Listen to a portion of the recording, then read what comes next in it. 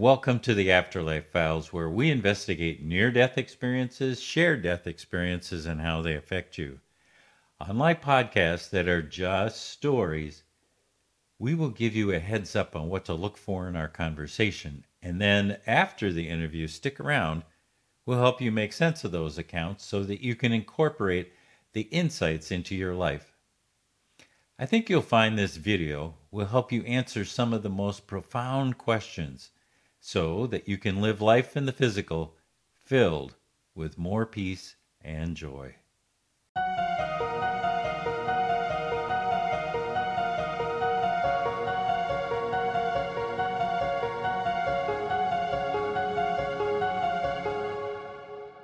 I was doing some research on Edgar Cayce and found Stephan A. Schwartz, a scholar who had dedicated a considerable amount of his life researching and thinking about how Edgar Cayce described the nature of consciousness. I watched his presentation at the Vail Symposium and was blown away with how Edgar Cayce, near-death and shared-death experiencers were talking about the same thing. Each used a slightly different vocabulary, but their conclusions are identical. I just had to have him on the Afterlife Files for you. Our interview begins with two remarkable quotes, one by Max Planck and the other by Albert Einstein. They will make you think and make you smile. Stephan is an experimentalist. I appreciate that he didn't spend time trying to figure out if access to non-local consciousness was real. He focused instead on how it worked and how to make it more effective individually.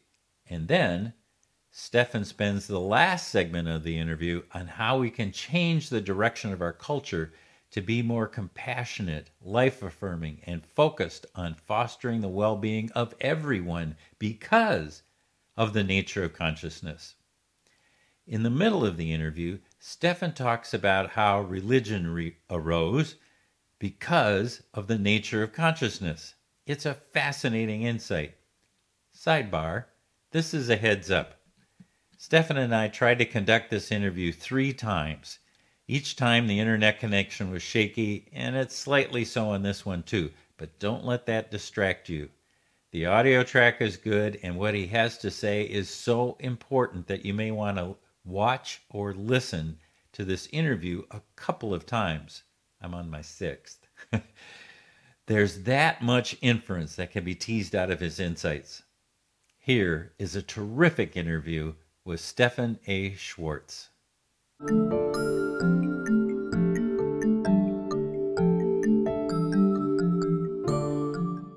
Well, hi, Stephan. Really great to have you here on the Afterlife Files. My pleasure. You know, you are famous for saying everything is a manifestation of consciousness.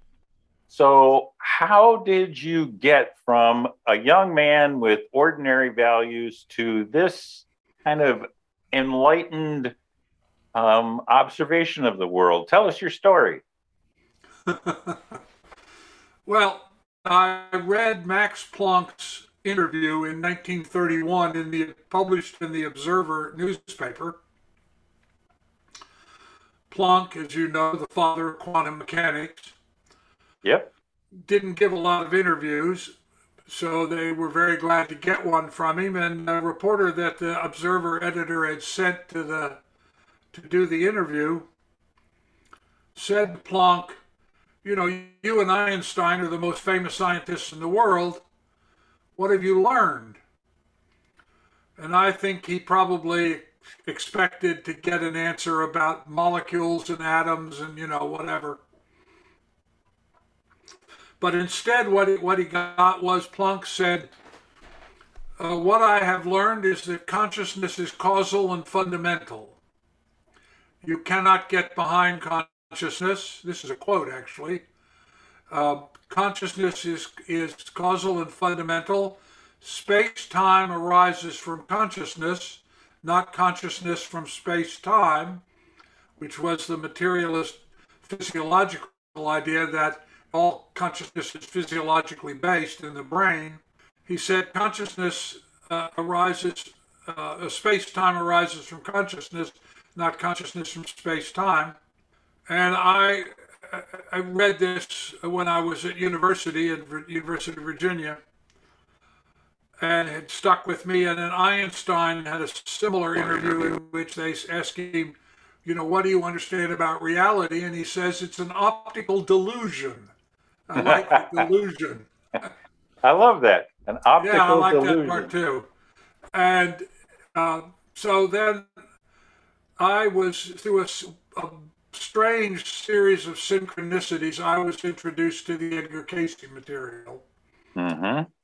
And I decided, after I had looked at it, because the first exposure I had to it, I opened up at random, just literally. I was taken to the ARE and the organization that grew up around him, and I pulled off the shelf one of the readings. I didn't even know what a reading was. I didn't know anything about any of this. And I read this reading, and it was given in 1936. Okay. For a woman, and he said she had been a member of the Essene community at Khirbet Qumran and a teacher of astrology. And I've got to tell you, Scott, it is possible for your hair to stand on end. Mm-hmm. Because I had just recently come out of the service and the Army. I'd been drafted when I was working for National Geographic. And the last thing I had done for National Geographic before I went into the service was research on the Dead Sea Scrolls for an article that we were going to do. Oh, sure. And I knew that in 1936, not a single person on Earth knew that the Essene community was at Khirbet Qumran, or that women were involved with the community, or that they had any particular interest in astrology. But all of that is true. In 1947, 11 years after Cayce had given this reading, a young Bedouin tribes boy had been chucking rocks into a cave that he saw, and he heard something go clunk, and he went down into the cave to see what it was and discovered what we know as the Dead Sea Scrolls. And we know from the scrolls of the obsession they had with astrology. And we know that, in fact, the Khirbet Qumran, which was at that time thought to be nothing more than a minor outpost of the Emperor Vespasian, was in fact an Essene community. Nobody knew that. And excavation revealed that there were female skeletons, so women had been a part of it. Most of what anybody knew about the Essenes was that Josephus, an ancient historian, had said they were a schismatic order of monks, of Jewish monks. So he didn't mention anything about women, so nobody knew there were women. And what I realized as I read this thing, which I had just randomly, serendipitously pulled off the shelf, how could a man possibly know something 11 years before it was discovered and anybody knew it? And that set me in motion to what has become the interest of my life, and that is the study of the nature of consciousness. I am an experimentalist. That's an important point, because I'm not a philosopher, I'm not a theoretician, I don't speculate, I'm not a theologian in that sense. I care about experimental, objectively verifiable data. And what that has taught me over the last 60 years since I started on this was that consciousness is, as Planck said, causal and fundamental. What we're dealing with in reality is an information construct in space-time created by intentioned consciousness, and that there is continuity of consciousness. That is, you existed prior to incarnation, and you, not you as a personality, but you as the eternal self, what religion calls the soul, will continue, and that you will episodically manifest another personality, and that personality will come in informed by informational structure, which will even impact your genetics in a subsequent life. And my experimental research, because as I say, I'm an experimentalist, I get to that not because I think it's lovely or it's religious or it's spiritual or any of that, but because that's what the evidence shows us. The problem with materialism is that they don't like the evidence, so they don't look at it.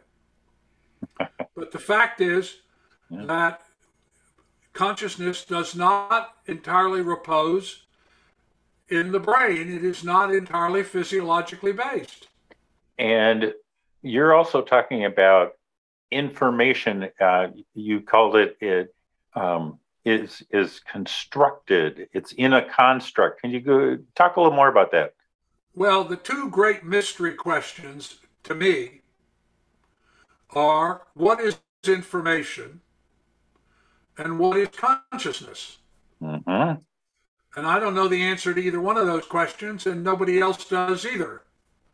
Because I know most of the people that do this kind of research, and I don't know anybody that knows the answer to those two questions. What I can say is that it is clear if you look at the evidence, again, this is all evidence-based, that what is the fundamental in the construct of what we call reality is information.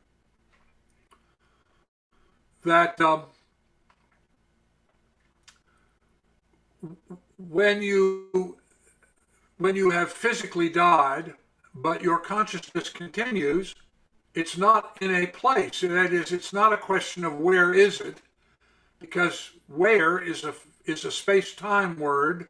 Mm-hmm. Got it. But it does continue to exist. And we know from the reincarnational work where people incarnate from an earlier life with birthmarks or scar tissue or wound tissue, wound healing from an earlier life event. So what comes across between those incarnations? It's not something physical, and it's not something that was in space-time. It was information. And that this information shapes your choice of parents, your choice of race, your choice of socioeconomic background, your choice of geographical location. And it also, you bring across remembered patterns of behavior and activity that come from earlier times, and that we incarnate in order to deal with informational patterns which are created through the choices we make. And so once you begin to see that, then you have a very different view of the world, because you realize that the most important thing you can do in your life is to foster well-being at every level, from the smallest bacteria to human beings. That the fostering of well-being creates the greatest harmony and the greatest success. It's the most efficient, the most productive, and it's by far the cheapest choice you can make. And so my life has been dedicated first to experimentation, and then to exploring how individuals and small groups can change the course of history to foster compassionate, life-affirming well-being. So you mentioned that this information architecture that carries on between our different lives was very intentional. That we chose this life, we chose how we're going to come in and who our parents are. I think that's a a profound way to look at it, that this architecture is created by our intention consciousness. Yes, we know experimentally, for instance, that consciousness alone can cause an effect in physical reality. I mean, to give you an example of the kind of experiments I'm talking about, for instance, an experiment that I did, I had people do healing, therapeutic intention. Okay. And while they did it, I put on the palms of their hands little vials, little hermetically sealed vials, glass vials, which contained water that I literally was so pure it would have been dangerous to drink it. I didn't know there was such a thing. Okay. Well, it was made out of the gases that literally I had the gases combined to make the water. And it was put in these little vials, and using infrared spectrophotometry, we measured the vials, 5-minute vial, 10-minute vial, 15-minute vial, because at the time that I did the experiment, everybody thought that the longer you did the healing intention, the bigger the effect. That turns out not to be true. But in any case, I measured, using infrared spectrophotometry, I measured the difference between the molecular structure of the water that was exposed to the healing while they were doing the healing, and the control vials, which were in another building in another place, which had not been exposed to healing. And what we saw was, to a very highly significant degree, the water that was exposed to healing, and it had to do with the hydrogen-oxygen bonding relationship, was molecularly different than the water that was the control vial. Another kind of experiment that makes this point, Dean Radin, a researcher at Noetics, did 2 experiments, one involving chocolate, where he got a bar of chocolate and he broke it in 2, and he had Buddhist monks focus their intention on the half of the chocolate, and the other half of the chocolate was kept in another place and didn't get any attention. Mm-hmm. Control room. And he had people eat the chocolate and then report how happy they were. And the people who ate the chocolate, now the people who had the control chocolate, they ate it too. But the people who got the treated chocolate were happier than the people who got the control chocolate.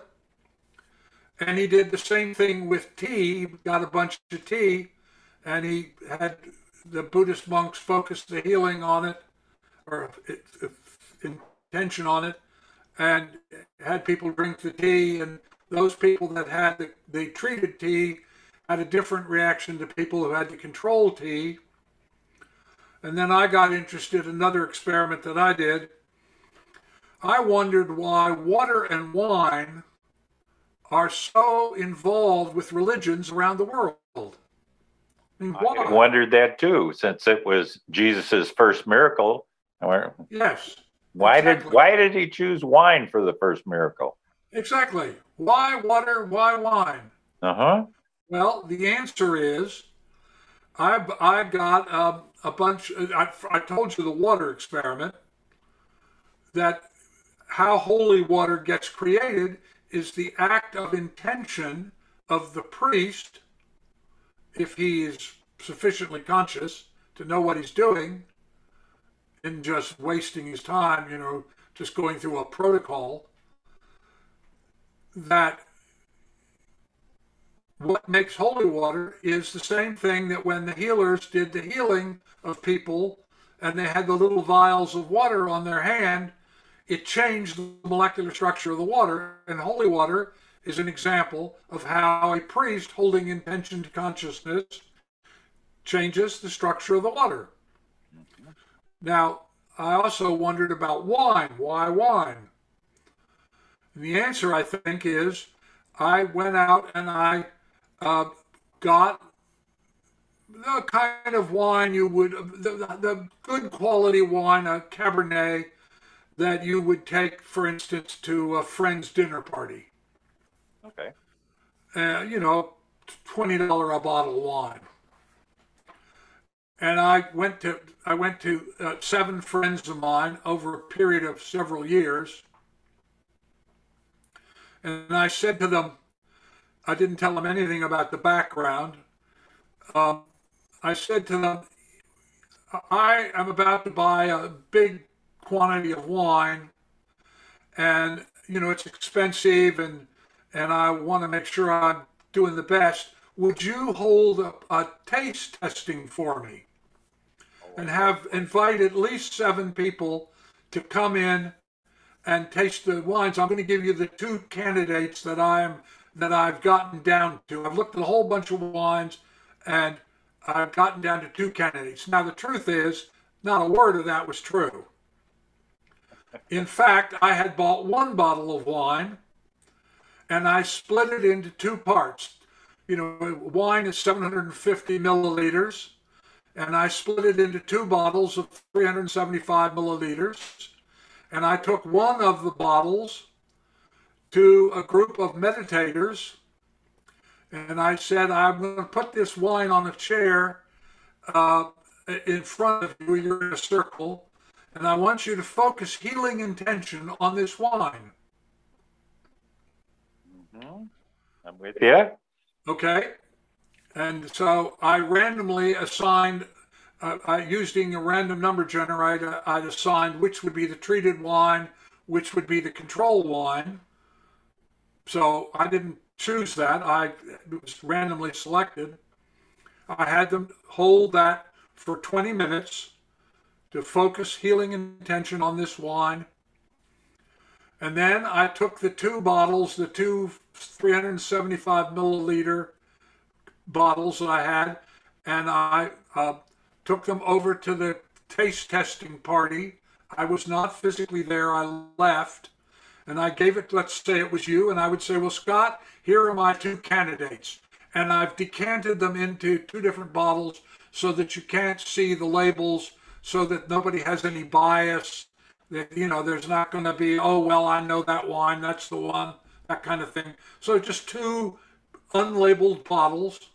Yeah. And here are 7 glasses exactly the same, so that the glasses don't affect anything.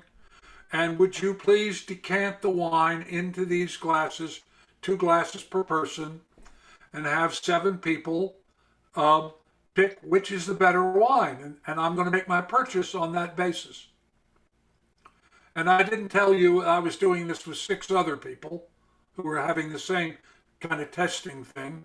Yeah. And so you invited 7 of your friends in, and you said to them, okay, I've got a friend who wants to make this big wine buy, and he's gotten it down to 2 candidates, and he asks us to test it. And so I've laid it out, and the glasses are all the same so that there's no difference.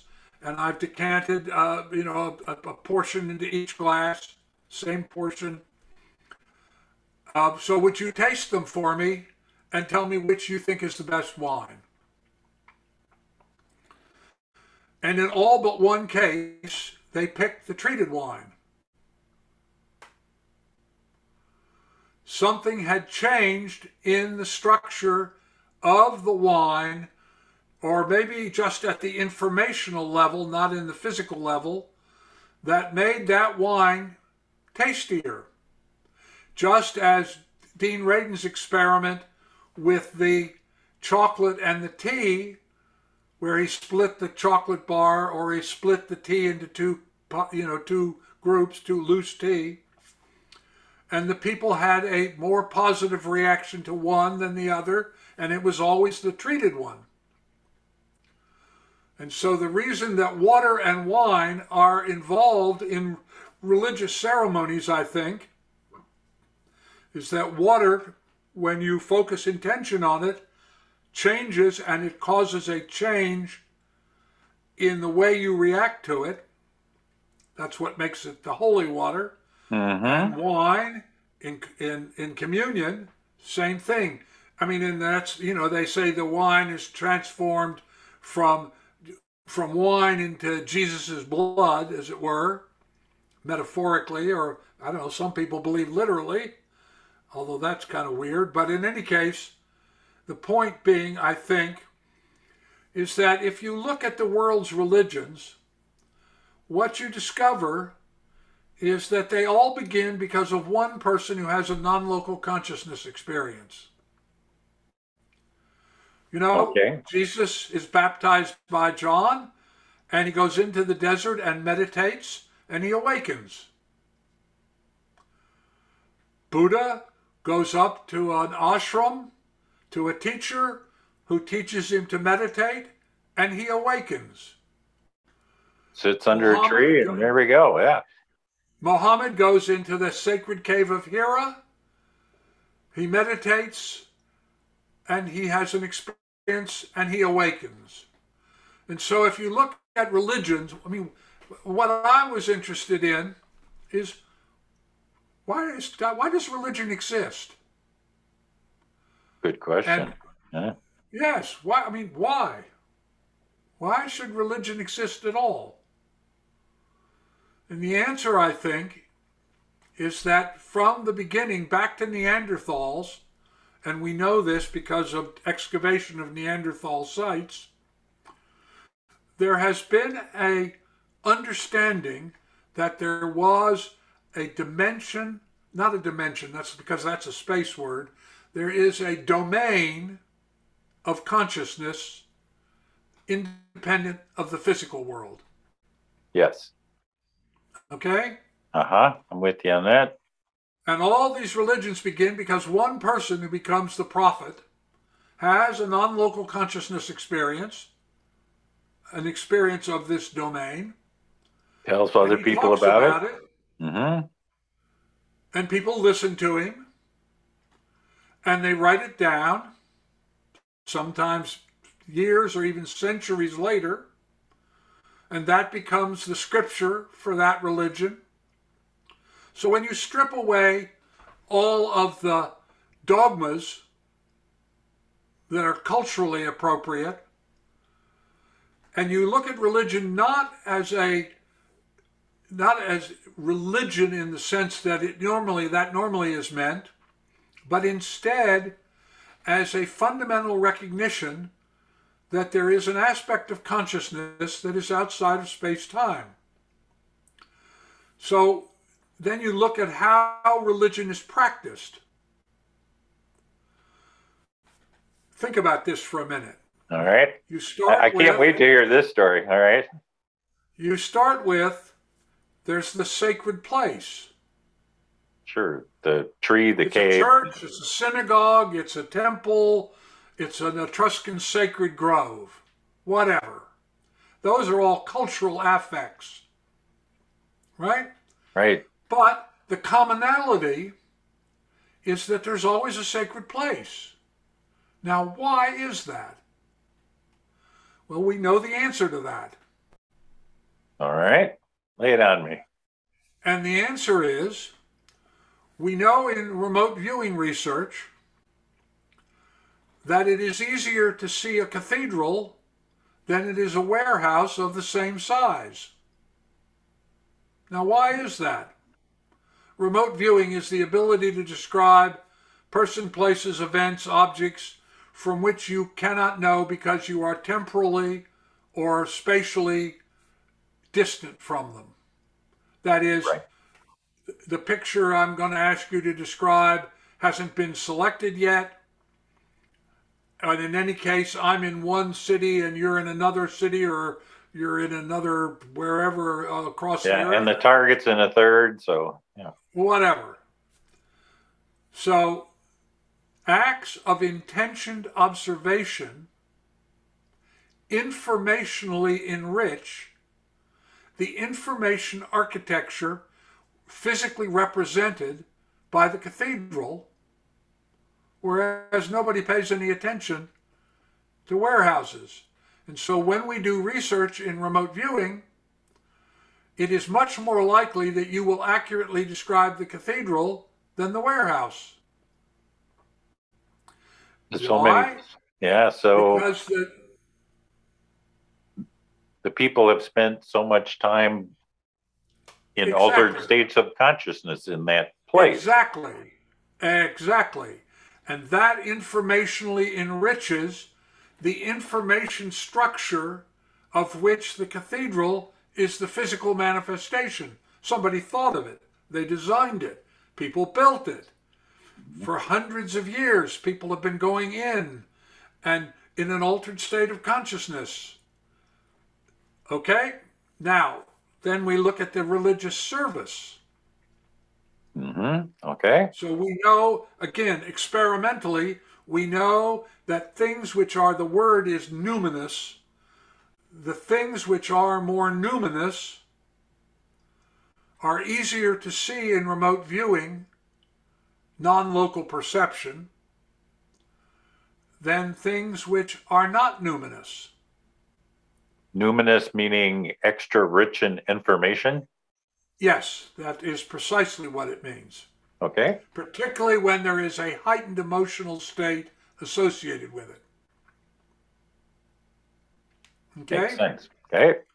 Now let's look at religious services all over the world. Well, when I started telling you about how religions began, they begin with one person, you will probably have noticed that in every single case, the first thing that this person does is begin to meditate. Jesus goes into the desert and meditates and awakens. Buddha goes to the ashram, is taught meditation and awakens. Muhammad goes into the cave, has an experience, begins to meditate and is awakened. And you can go on and on. I mean, I'm talking here about long historical religions, not minor cults and the usual, you know. I'm with you. Okay, so now we have the sacred space, which is created by the acts of intentioned observation. You go to the service at a fixed time that has been prearranged, and you are drawn together, and you begin by making a statement of common belief. If you're a Christian, it's the Nicene Creed, for instance. Yep. Now, what does that do? That begins to create linkage. You look at now research by a neurophysiologist named Andrew Newberg, who created something called neurotheology, which is the study of religions from a neuroscience perspective. And what he discovered was that when people chant, drum, dance, sing together, their brains all entrain. That makes a lot of sense. The shamanistic services that I've been to, they all start that way. You know, Yes, of course. There's drumming, Because there's chanting, and it goes on freaking forever. But you better be entrained by the time that's done. So what happens is you go to the sacred space, which has been created by intentioned observation. You make the statement of affirmation. I'm joining this group because we all commonly believe the same thing. Then there is a period of dancing, chanting, singing, whatever, which causes brain entraining. Then there is a period, forget about the sermons, that's all intellectual stuff, all that.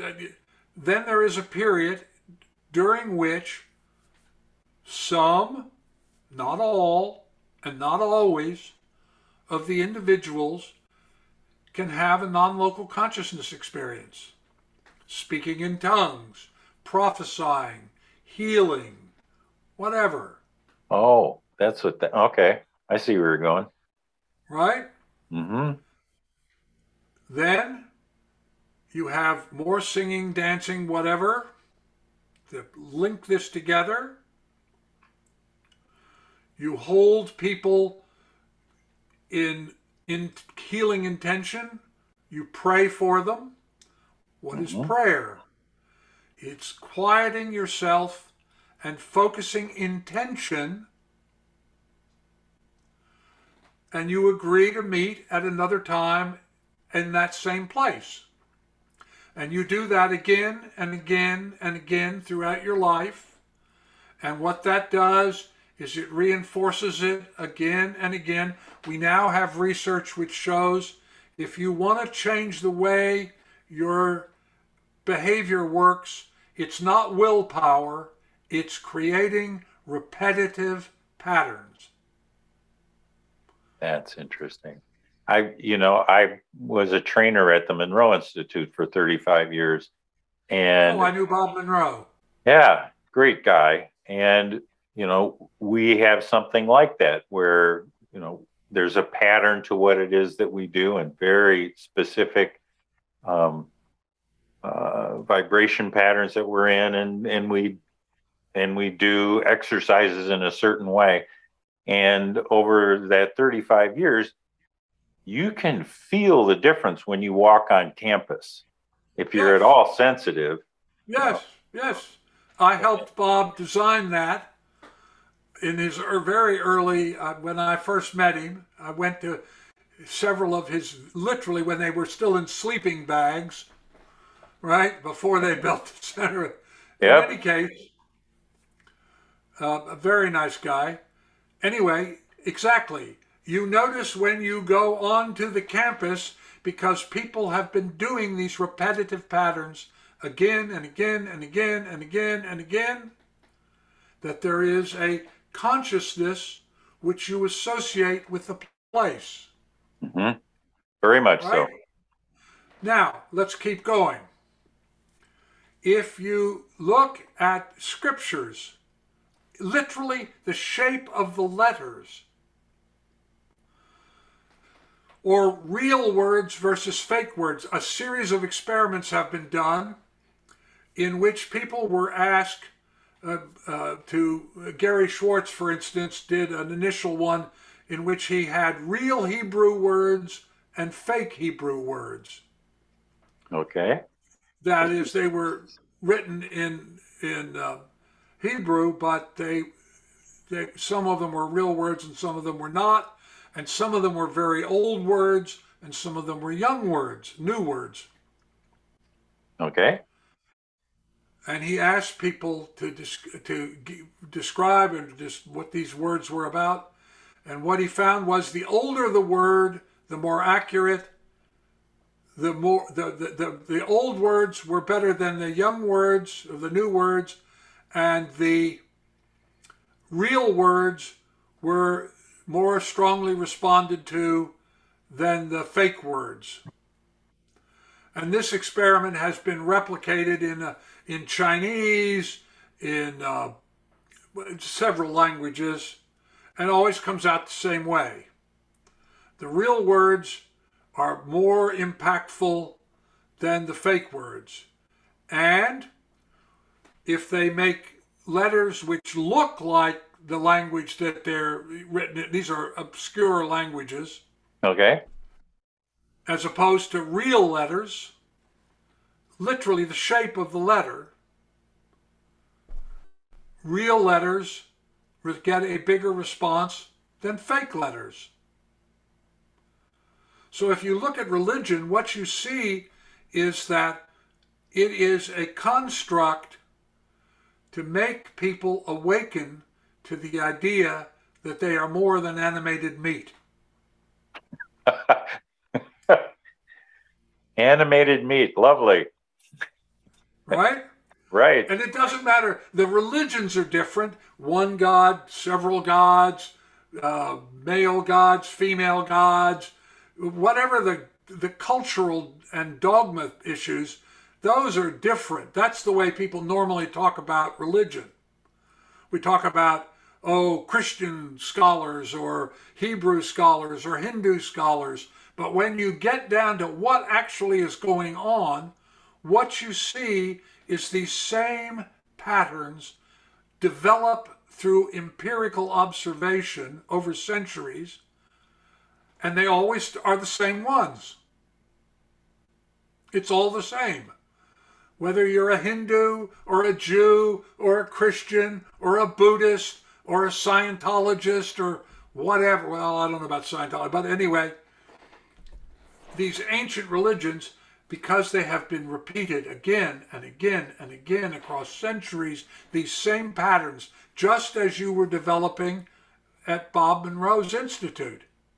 Well, I'm thinking The of same thing. what Ken Ring did, professor at the University of Connecticut, I know Ken.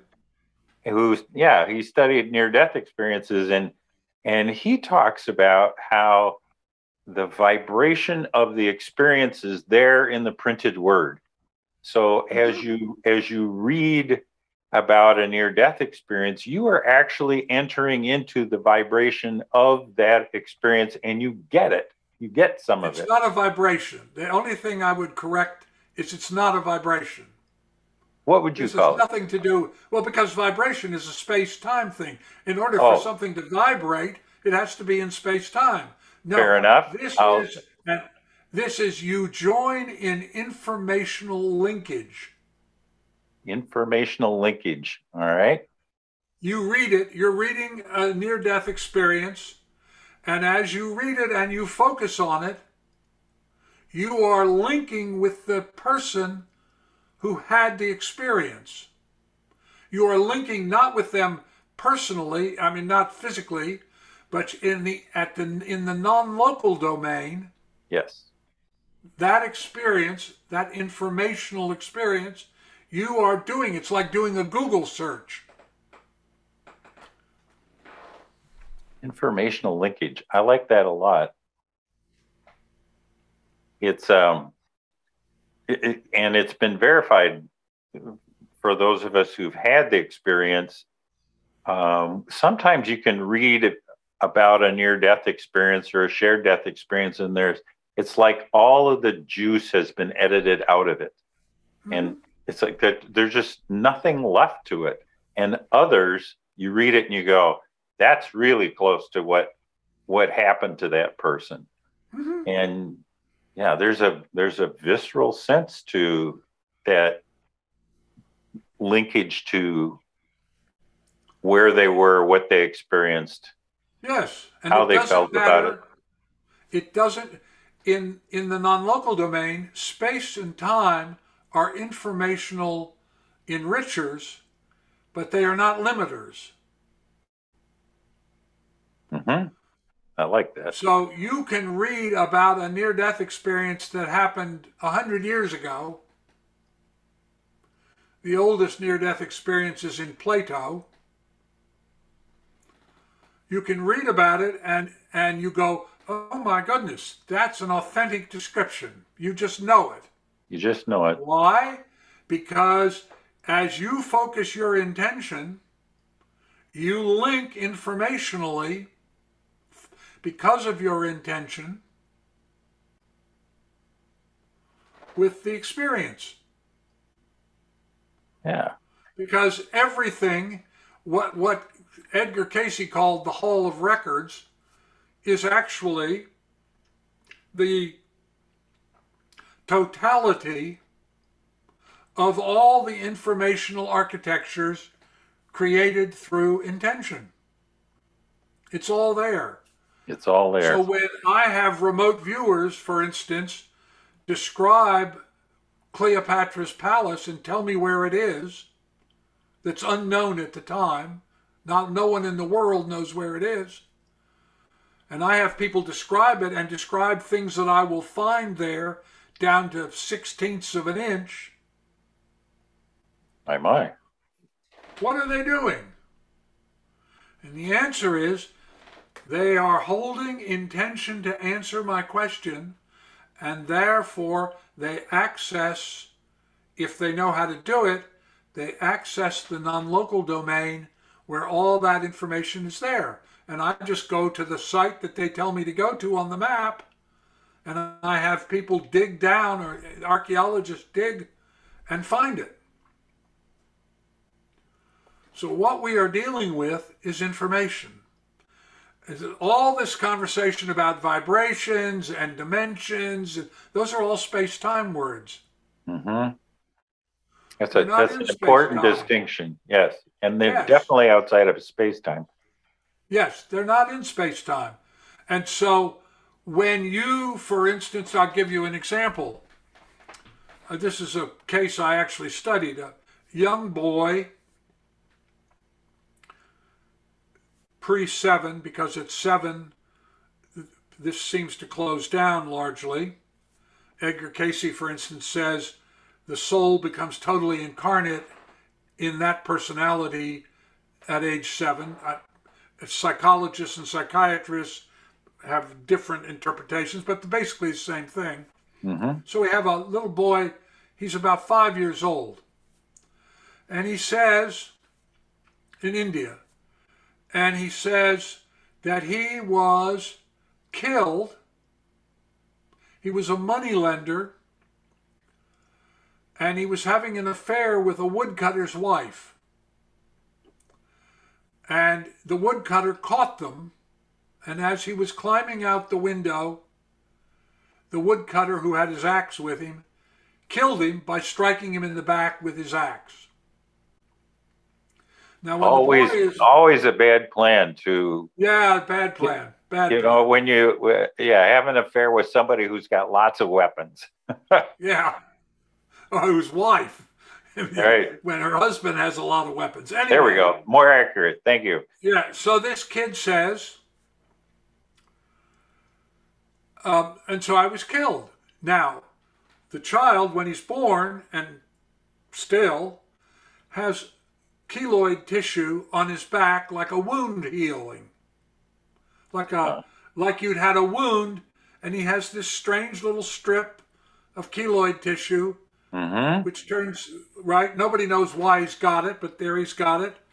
So I contact a group of people in India, and this child is saying he comes from this village that nobody in his village has ever even heard of, let alone been to. And the doctor comes down, gets the child, takes him to the village he said that he came from in his previous life. Okay. As soon as they get him to the edge of the village, he immediately walks into the village and walks up to a particular little hut, little house, and an much older woman comes to the door, and the boy looks at her and speaks to her and calls her by a pet name. My. And the woman immediately breaks into tears, because that was the name that her lover had called her, which nobody knew. How could they? Yeah. And the boy says to her, "I've come to get my watch." Oh, really? I didn't expect that. She says, "What watch?" And he said, "Well, I hid it when once because of whatever reason." And he goes into the area where she cooks, and he pulls out a brick that's in the little cooking area, and there, wrapped in a piece of oilcloth, is a watch, a pocket watch, not a wristwatch. Yeah. And when they interview the woman, they say, "Well, what happened?" And she said, "Oh, I was having an affair.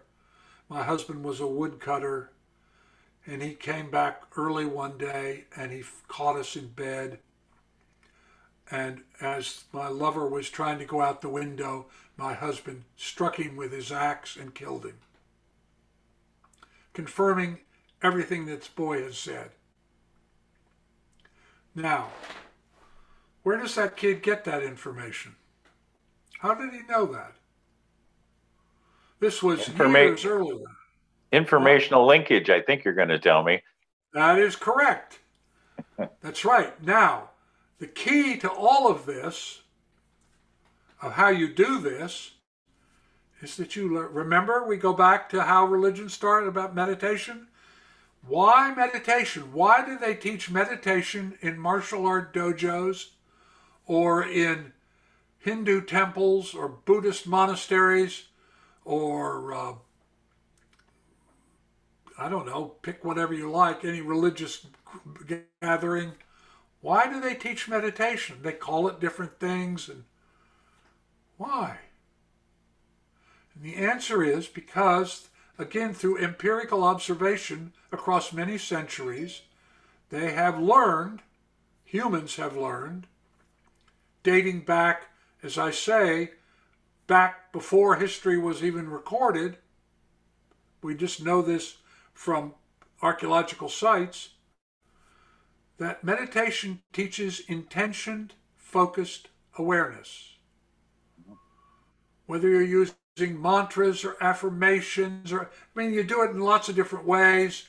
Everybody, thinks that this is the way you have to do it. No, the research is very clear. It has nothing to do with what religion is involved.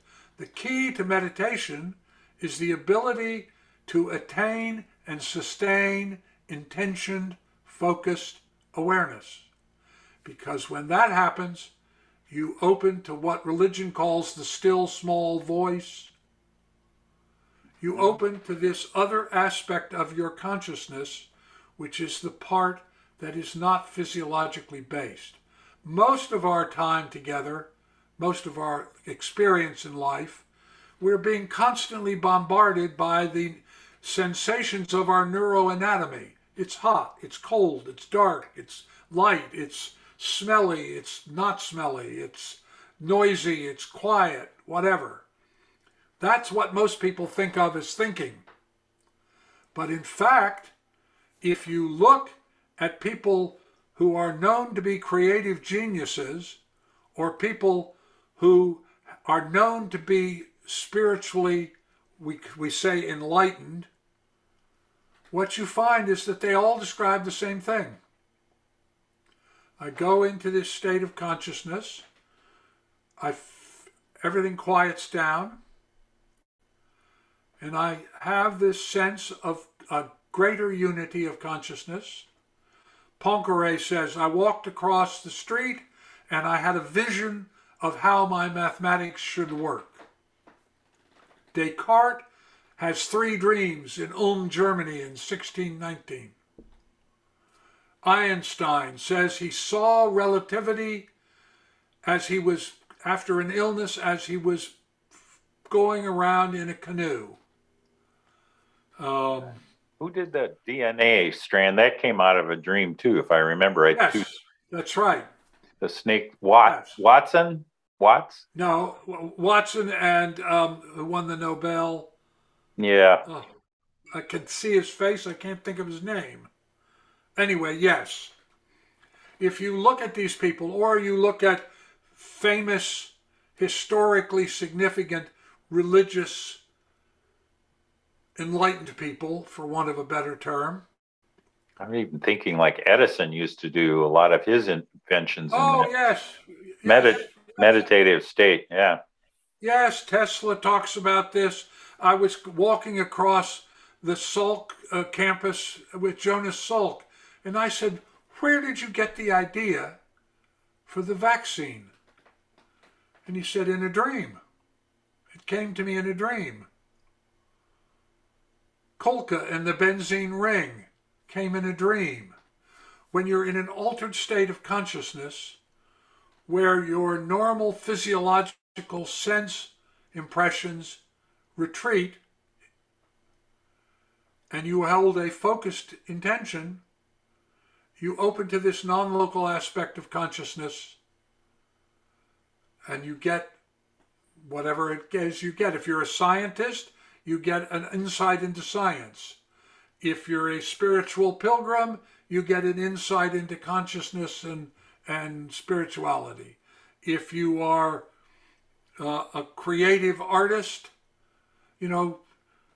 Leonardo would stare at a wall, and the pattern on the wall, because of the water that had dribbled down, had created patterns, and he would stare at those patterns and have these great insights and do these wonderful paintings and sculptures. So if you look at this over and over and over and over again across the course of human history, regardless of the culture, regardless of the geography, regardless of the time, what you see is that the key is to hold intentioned, focused awareness, which allows you to open to the non-local aspect of your consciousness. And with your intention acting as the Google search term, you have an experience which informs whatever your intention is. I love that. So I need to go back for just a second. Remember, we were talking about the chocolate bar and about the wine and how our focused intention would change them. So that's a physical thing. I'm assuming that we can then use our focused intention to change our cultural outlook too. If Yes. Talk about that. I'm so glad you got into that, because that is the other area of my research. I've been an I knew experimenter. that as I was meditating here in the interview. I just went there. There you go. We are linked non-locally. Yes. About 4 times in my life, I've been involved with changing history. Okay. Sometimes I was just, in the civil rights era, I was just a young kid, and my task was basically to show up at demonstrations and get arrested. That seemed to be it. They'd take you to the drunk tank and charge you $25 to get out, and it was mostly to get you off the street. Got it. So that was the 50s and 60s. In the 70s, I was asked to be the special assistant to the Chief of Naval Operations, and under a guy named Elmo Zumwalt, and Jim Holloway came after him, and I was involved with transforming the American military from the elitist conscription organization that I had been drafted into to an all-volunteer meritocracy that was gender and racially neutral. Big objective. Holy smokes. Yeah. In the 80s, I began working to create what we then called citizen diplomacy, which was to create a connection between the then Soviet Union and the United States in such a way that the Soviet Union would be transformed into a democracy. Now, I can tell you why it failed, but nonetheless, it happened for a few years with Gorbachev. Yeah. And even actually, I was part of that too. Yeah. So citizen diplomacy, and then, of course, the consciousness movement and consciousness research. So it's getting on 30 years ago, I began accumulating, looking at all this stuff I'd seen in the laboratory. I thought, okay, that's what a single individual does. What happens when it happens at a social level? And I happened to read a book about Gandhi. Mm-hmm.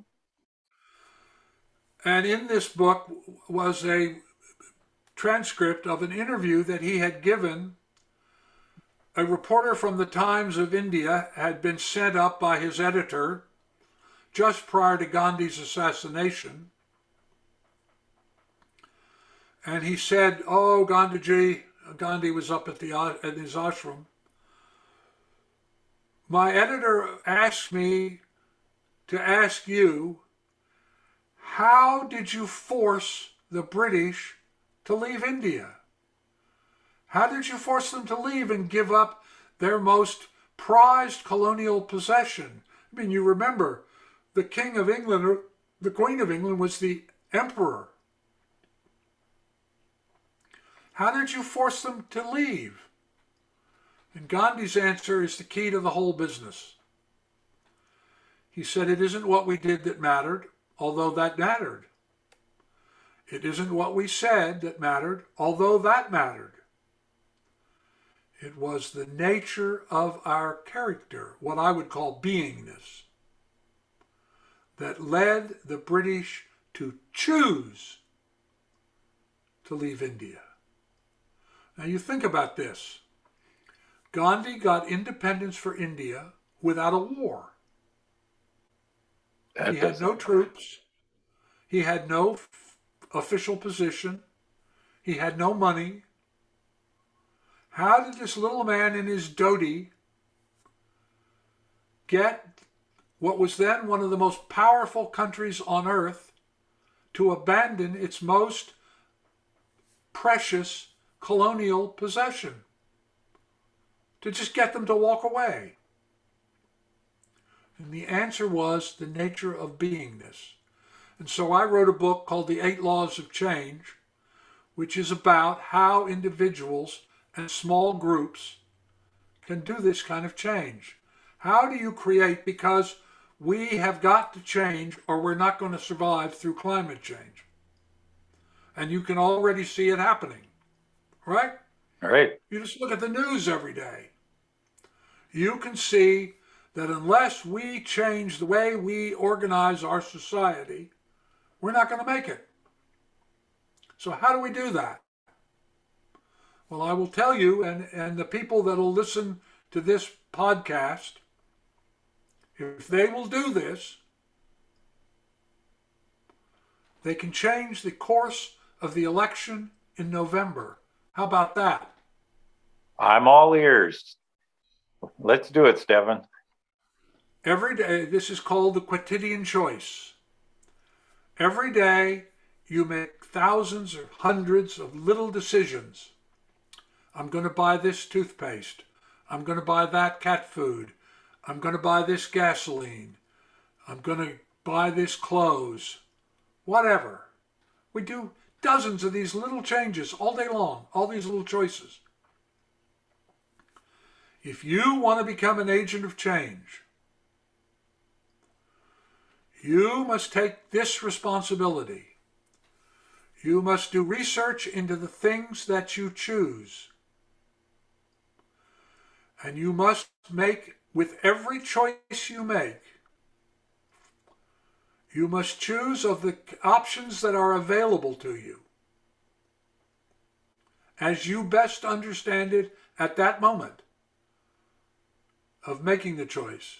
Maybe you'll understand differently later, you understood differently before, but at the moment you make this choice, if you choose of the options available to you, only the one that is the most compassionate, life-affirming, and fostering of well-being as you understand it at that moment, and you make every choice on that basis, and you tell 10 of your friends that you're doing it as a discipline, and that they should invite them to do it, and ask 10 of their friends.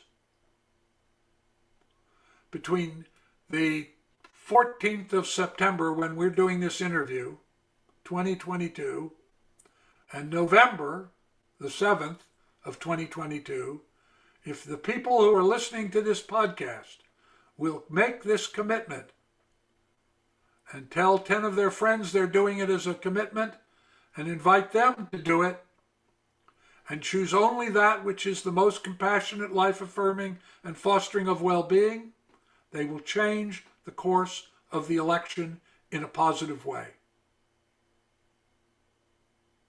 Wow. That's an extraordinary way to end an interview.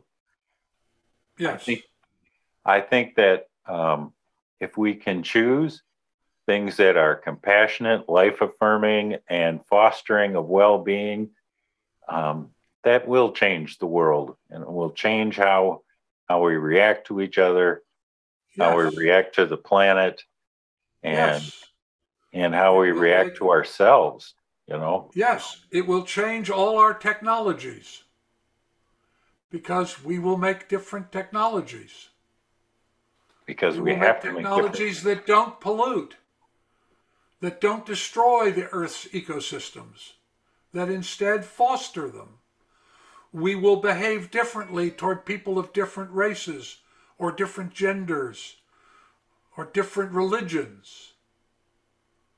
We will become a different person. And in the process of doing that, we will become agents of change to change the world in a positive way of well-being. Thank you, Stephan Schwartz. This has been a most fascinating interview.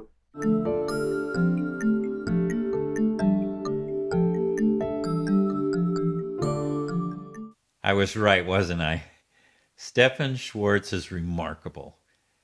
Let's dive into some of the ideas that could use a little more clarity. Just to be clear, these are my viewpoints, but that's why you watch the Afterlife Files, to gain perspective by using more than one lens with which to view this rich information.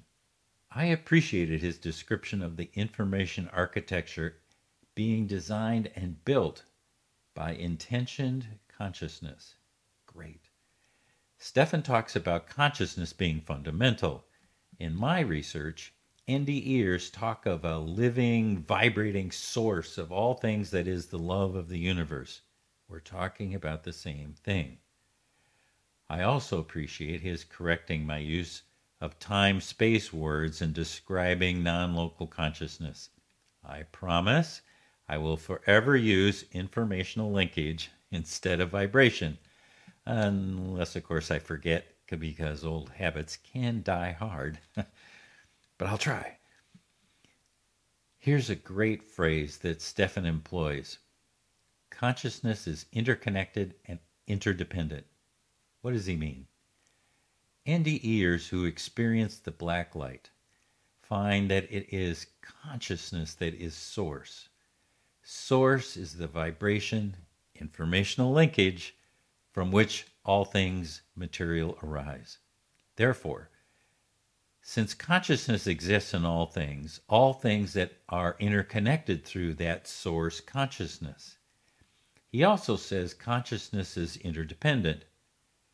What consciousness desires, if it's in the soul's best interest, source puts into form. Here's a great metaphor. Think of the replicator in the popular TV and film series Star Trek. Imagine Captain Jean-Luc Picard desires a cup of tea. He walks over and commands the replicator, which looks remarkably like a microwave, by the way. Tea, Earl Grey, hot. Sorry about the impersonation. Then the replicator makes it so. Stephan is talking about the same mechanism. Consciousness, whether human or non-human, creates an idea, a template for source to follow when manifesting. How do you get better at accessing non-local consciousness? Stephan's research says, learn to meditate.